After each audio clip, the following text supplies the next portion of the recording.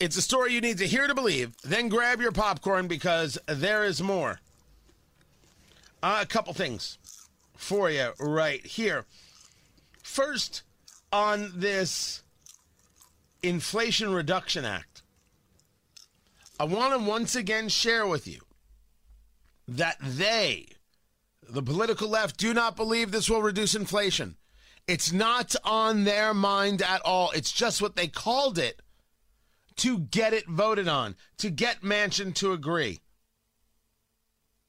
And it is obvious that they're not 100% sure of all the things it will do. Speaking of not 100% sure, Joe Biden just being classic Joe.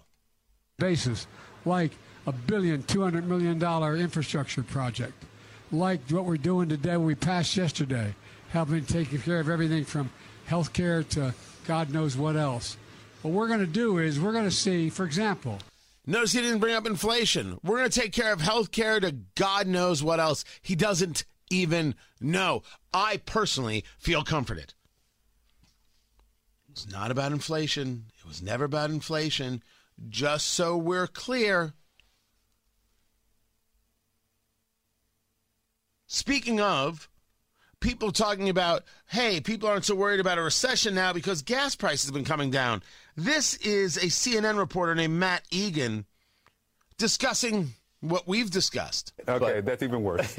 Are we getting there? We are getting there. Sub $4 gas could be here any day. You know, we've actually had 55 days in a row of declining gas prices. $4.06.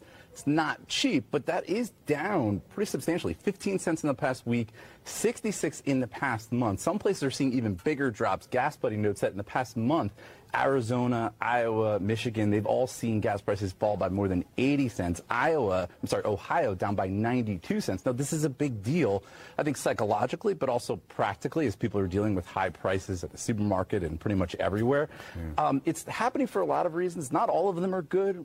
Recession fears have driven down oil prices. That's going to drive gas down. Also, turns out $5 gas, that was a breaking point. People started driving less when prices went up to record highs.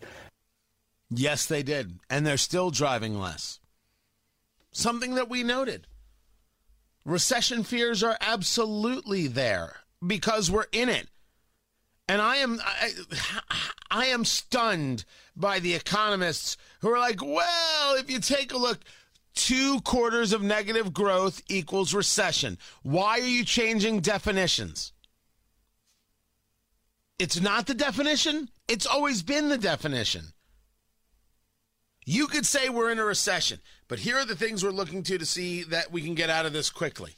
That would be legit. But to say, well, it's not a real recession is just,